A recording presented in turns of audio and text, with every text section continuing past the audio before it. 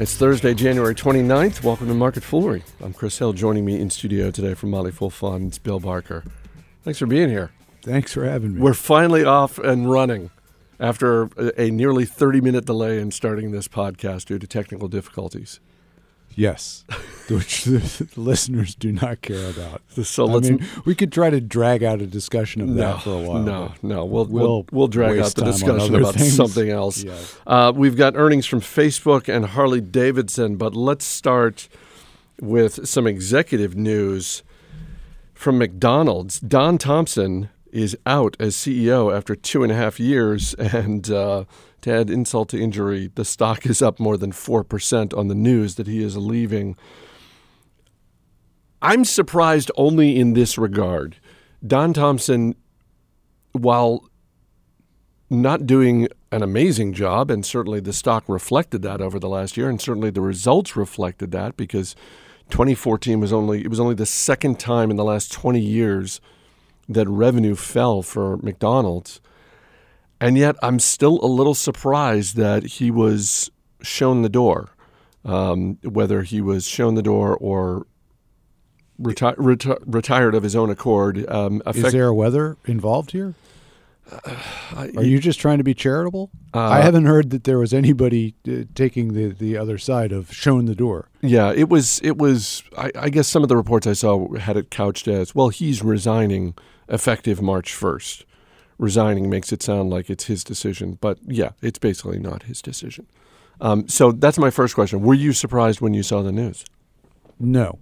I think that given the struggles that McDonald's has had in China, with suppliers, with the remodelings here, and the failure of the company to really reward shareholders over the last 3 or 4 years or so.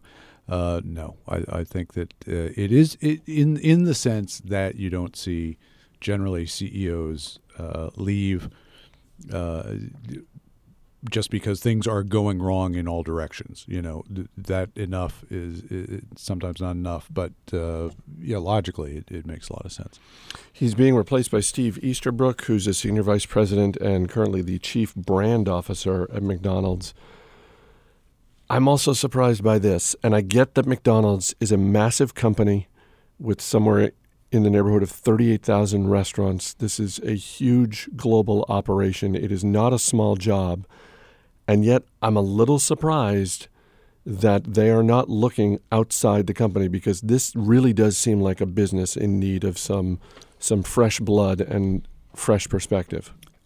And I think you're right, and I think that actually Easterbrook brings some of that. He's been with the company, left, and worked at a pizza company in England, and then at Wagamama, which just sounds like a silly thing to you, but is a fairly like everywhere. If you go around London, it's just everywhere. A Noodle and other food chain, and so. He and which does a healthier menu than McDonald's. So he has been both pizza, not all that much healthier, if at all. Is it? Is pizza healthier than McDonald's? Is pizza healthier than McDonald's?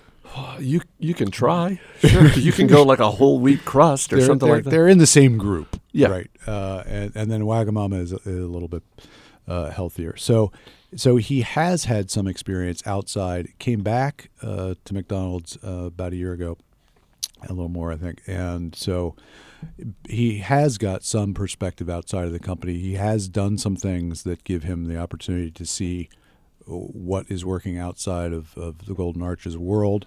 So I think you are right to think that is something that should be involved in the CEO at this point, because They do need to rethink some things, and some big things at McDonald's. From John Balk, listener number 25, who writes, "Love the podcast. Wow, congratulations." Regarding Monday's show, can I be the 178 billionth person to suggest Mattel should strongly consider Josh Baskin for the CEO vacancy? Josh Baskin, are you familiar? That's the Tom Hanks character in Big. I was that's a nice poll by John. That's a strong poll. Let's move on to Facebook's earnings. And good movie. Big really holds up. Totally holds up. That's a good family Sure. movie. Worth pointing out that 4 years ago, Facebook's mobile ad revenue was basically zero, and that is decidedly not the case when you look at their fourth quarter earnings, in which 69% of ad revenue comes from mobile. And yet the stock is down ever so slightly. Is that because, as an aggregate, investors are saying, okay, yeah, we know you can make money from mobile and we're no longer impressed? I don't know. These are some really big numbers they're putting up. There are some really big numbers, and there are really big numbers embedded in the price of the stock already. So I think it's a fair fight. The stock was coming in here at a valuation of $211 billion. For some perspective, another startup called Microsoft is a $340 billion company. So Facebook is 2/3 the value of Microsoft already coming into the day.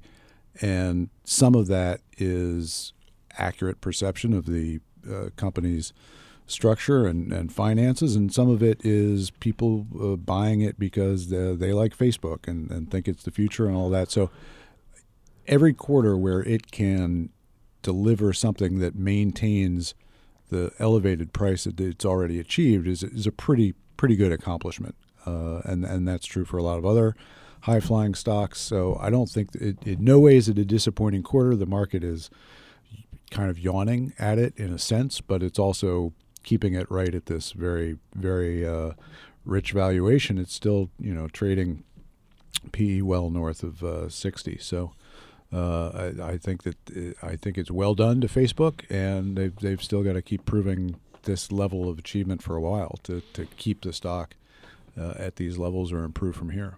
We were talking before we started taping, and you were making the point about Microsoft versus Facebook and people paying one company and not the other, because the average person who's on Facebook has never probably paid a dime to Facebook, and yet gotten hours, if not weeks, months, years of enjoyment out of using it. It's the advertisers that are paying Facebook. And yet I am wondering, do you think Facebook at some point in, say, the next 5 years will test out some sort of premium offering, whatever that is, whether they've dipped their toe in movie streaming and that sort of thing. And I'm wondering if, for all of the opportunities that they potentially have with this massive global user base, do you think they'll test out some sort of membership model? I would think at some point they would, but not. They do a good enough job of making people happy to use them, and every time they change something, or all of a sudden there's a little bit of outcry. If they change the look of something, or they make the ads more prominent, and then they make the ads a little less prominent. But there's always a little bit of an outcry, because a lot of internet users, and you and I are probably some of them in a sense, expect to get everything for free. I mean, we work for a company that puts stuff on the internet. We know that a lot of the users of The Motley Fool expect us to do things for free. If we change something for the purposes of our business, people will say, well, I'm going to take my business elsewhere, even though they're not paying us anything. And that's not different from the experience that we all have with 99% of the websites we go to. If CNN has got a new, display recently, I was like, I don't really like this. Maybe I'll go somewhere else to get my news. Take that, CNN. When you look at Facebook stock, is it just for you personally as an investor? It's just jealousy, because I don't have any. Is it a little too rich for your blood right now? Yeah, I don't. Within the mutual fund space, we have others who are more qualified to value these types of things than I've chosen to be and direct my attention. So we have not owned it, and that's been a mistake, looking at the scoreboard of how it's done during the time that we've been in business in mutual funds. But that's all right. There are a lot of opportunities out there, and I don't look at it right now as I said, it's well over $200 billion in valuation. That's that's already a huge company, and they've got a lot of opportunities, and they could well be a big part of our lives for, and our kids' lives for a long time, but they need to be to justify that kind of valuation. Harley-Davidson's fourth quarter earnings fell, but they were still better than expected. This is a company you've watched for a long time. What did you think of the quarter? I thought it was a solid quarter. They had improving international sales. Some of that was impacted by the dollar, strength of the dollar, so it didn't translate as well as if the dollar were weaker. But basically, a good quarter for them. Nothing terribly out of line with expectations. A little bit ahead on earnings. The shipments were not up that much, but they are expanding their reach internationally. And still working to expand the demographic here, which is more older males, and they need more sales to women, more sales to younger, motorcyclists, so that they don't necessarily line up with their products where the younger purchasers are for the most part, but that's an opportunity for them. I want to read a sentence from I think it was the Associated Press report on Harley-Davidson's quarter, and I want to get your reaction to two things. And this is the sentence. Operating income from its motorcycle segment dropped 41%, mainly due to the impact of foreign exchange rates. My first question is, I get that the strong dollar can have a downside for international businesses. Am I wrong to think that 41% is that's how strong the U.S. dollar is? It's hurting to the tune of 41%? Well, mainly because, so I don't have the numbers, the breakdown of that sentence in front of me, but, so that's more than half, okay. Right? Sure. I mean, the foreign currency translations, and you're seeing this in any multinational this quarter, they are all lining up and, blaming these are numbers that anybody, has access to. And, if your sales internationally are moving up a little bit, as they do every year, if you're Procter & Gamble or somebody like that, but the sales in euros, the sales in the other currencies are just worth less in terms of dollars. And the foreign impact is a major story for the quarter in any company which is multinational. Harley's quarterly results can fluctuate a little bit based on things other than just foreign currency effects. It wasn't, as you point out, the total sales weren't up dramatically for the year over year, but some of that's got to do with rollout of new models and things like that. So 41% is big, but it's not all foreign currency, but it's got to do with some of the model launches. My second question is operating income from its motorcycle segment.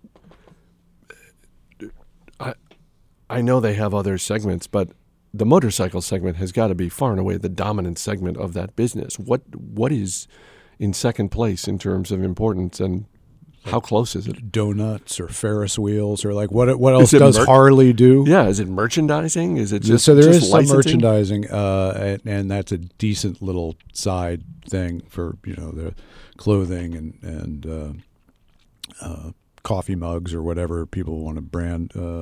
I think they have one of those shops over in National Harbor. Yeah, and so that's not a big thing, but the financing is a big thing. That okay. is a big part. So you go in, buy Harley. Maybe most people are going to get that financed just as they get their car financed, or their boat or anything like that. And either they can get the bank to give the loan, or they can get the dealer there, Harley's financial division, to do the loan. So that hurt Harley, of course, in 2008, 2009.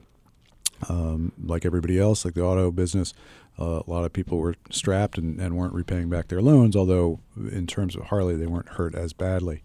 But that's the bigger part that you're thinking of. This is a stock that historically has done well and beaten the market. The last couple of years, though, have been a little rough. Is that simply a function of how well the stock had done to that point? And when you think about it on a valuation basis, it's like, well, look, it a good run. It can't run forever. And so at some point it's going to come down a little bit. Or has the business actually struggled over the last couple of years, and that's why we're seeing it show up in the stock? Well, when you say the last couple of years, I think that it was last year that Harley and other recreational vehicle makers had a tough year. In 2013, the stock was up 43%. In 2012, it was up 27%. It's been up, the last, from 2009 to 2013, it was up 13 to 50% every year. So last year, yes, 2014, down 3%. I think you can take that after 5 years of, 20+% annualized growth to throw in basically a flat year. And it's, it was down year to date going into today. It's up a little bit on the earnings report. So some of that is the operations catching up with the valuation of the company, which had, maybe gotten a little bit ahead of itself. The other thing is recreational vehicles are largely more correlated. This is more of a stealth housing market play than you would think, because motorcycles or recreational vehicles? Both. Okay. Harley directly because their demographic is more tied into the housing market. You've got a lot of construction workers who, when the housing market is booming, will got a lot of work. They'll buy a Harley, something like that. So it works very well. The economy as a whole is largely correlated with housing. Housing definitely didn't perform last year like people thought it was going to. New home starts in particular. So that has affected, what the expectations were for the final vehicle deliveries for Harley. If the housing market picks up again in terms of new home construction, not just the value of houses and already existing houses being bought and sold, but new house construction, that is something that it's more tied to than you would think. So that was a problem for Harley. For some others, Polaris, took a little bit of a breather last year after a phenomenal run too, and Arctic Cat and some of your other snowmobile, motorcycle, ATV, producers. Do you see one of those in your future? And like you retire and you're like snowmobile, maybe. You've done a little bit of that, right? A very little bit of that. I've done a very little bit of that, but far more likely that I would get back on a snowmobile than a motorcycle. I think if I lived somewhere that was just wide open, like Montana or the Dakotas or something like that. Alexandria? Not Alexandria. I think a motorcycle would be so much more fun than a snowmobile? Out in places like that, yeah. I think so. ATV, these are the things that are really selling and has driven Polaris's phenomenal performance over the last 5-6 years, and this is not something we see a lot of on the mean streets of Alexandria, all-terrain vehicles, but they're selling very well in other parts of the country. But again, you gotta have a lot of land for things like that. Yes, you have a few acres of land. Sure. You ever driven across the country? No. There's a lot of land. There are not that many people. The land v. people equation is still land is kicking ass on that one in this country. A couple of housekeeping notes before we wrap up, 3 in particular. First, the annual Podcast Award nominations are open now. And if you are so inclined and feel like nominating Market Foolery in the business category, we'd appreciate it. You can go to podcastawards.com. That's podcastawards.com. And put Market Foolery in the business category. The nominations are open until February 2nd. So if you have the time and the inclination, we'd appreciate it. Second, tomorrow, Friday, we are going to have, I believe, our first ever bonus Friday edition of Market Foolery. Wow. Yes. Congratulations. Yes. Very excited about this. I think all our listeners are going to enjoy this, an interview taped earlier this week. In particular, our listeners in the UK, I think will be interested in this interview. So just going to leave it at that. No, you can't give me any more hints? I'm not giving you any more hints. And last, is it the Queen? It's not the Queen. If it was the Queen, I would have led with that. Is it David Beckham? No. Well, who is it? First, as an American, I'm running out. Is it Benedict Cumberbatch? First of all, I don't think. Is it Sherlock Holmes? I don't think you should equate the Queen and David Beckham. That's not a 1 and 1A. The Queen is way up here. David Beckham, sure, that's a fine get, but that's not the Queen. To podcast listeners, or I mean, who are we? There are people who would rank those differently. That's true. That is absolutely true. Last but not least, I want to mention Motley Fool Stock Advisor once again. It's our flagship service. You can go to marketfoolery.fool.com, get 75% off. So check it out. That's marketfoolery.fool.com. The Super Bowl is this weekend. And yes, if nothing else, it's a great opportunity to consume food while watching athletic events on television. It's the rare occasion during the year when you can both eat and watch TV. Do you have a go-to? Otherwise not approved of. Do you have a go-to snack? Do you have a, like, all things being equal, this, if I'm watching the big game, this is what I want to be eating and drinking? No. I'm pretty omnivorous, in terms of snacks. Anything that is bad for you, I think, is pretty much right up my alley. So as long as it's not a crudité, as long as it's not come on. Not even as a palate cleanser, just like, okay, to clear out some of the Doritos cheese dust. You said go-to. Right. No. I mean, it's not, crudité is not in the top 20, is it? For you? Top 20? Top 20. It might be 20th. It might be. It's definitely not top 10. What about you? I'm always good for chips and salsa. If the salsa's got a little bit of a kick to it, I'm a fan of queso dip. Queso dip is not a fan of that. Really? Yeah, not a cheese guy. Oh, that's right. You're not a cheese guy, but But yeah, the chips, salsa, anything that is advertised during the Super Bowl, I'm likely to be willing to eat. Even McDonald's. So if we're living in a world of 1 hour delivery and you're watching a Super Bowl ad and something's being advertised and you think, well, I don't have that in my house, you're going to press a button on your phone and be like, I want that here in 60 minutes. Yeah, that sounds like a good Super Bowl, doesn't it? Sounds like a good second half of the Super Bowl. Any ad you watch in the first half, you're like, oh, I'll take one of those. I'll take a 6-pack of that. I like that dog. Let me drink some of what he's trying to sell. I mean, you can't go wrong with puppies in commercials. Except somebody did. Who did? GoDaddy. Are you not following this? Oh, I saw a headline about that. They have a commercial that features a puppy being lost. Is that it? And then they pulled it? Was it like way too sad a commercial? It was, I think, mocking Budweiser. But it was, the puppy, fights its way home through rain and snow and whatever, apocalypse and zombies, and gets to the home and finds out immediately that it's been sold to a new owner. And that's the punchline. Wow. And as you can imagine, although GoDaddy thought that was snarky, and then I guess Danica Patrick is like the driver that is, you see her driving the puppy to its new owners, who presumably aren't presented in the commercial as either good or bad, but, going to give this puppy a home. But we feel sad for the puppy, and we laugh. I guess we laugh at the puppy. I haven't seen the commercial.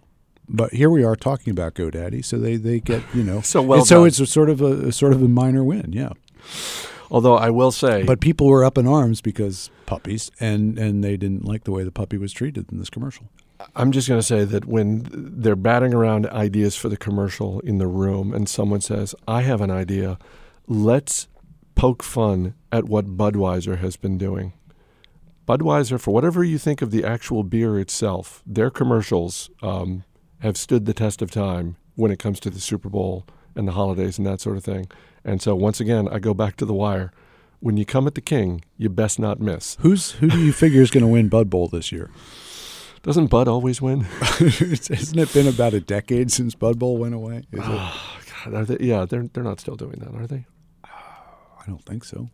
I will have to tune in and find out. That's one more reason to watch the big game. All right, Bill Barker from Motley Fool Funds. Thanks for being here. Thank you.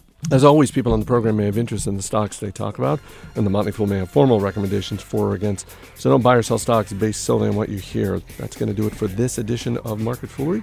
The show is mixed by Ann Henry. I'm Chris Hill. Thanks for listening. We will see you tomorrow for a special Friday bonus edition of Market Foolery.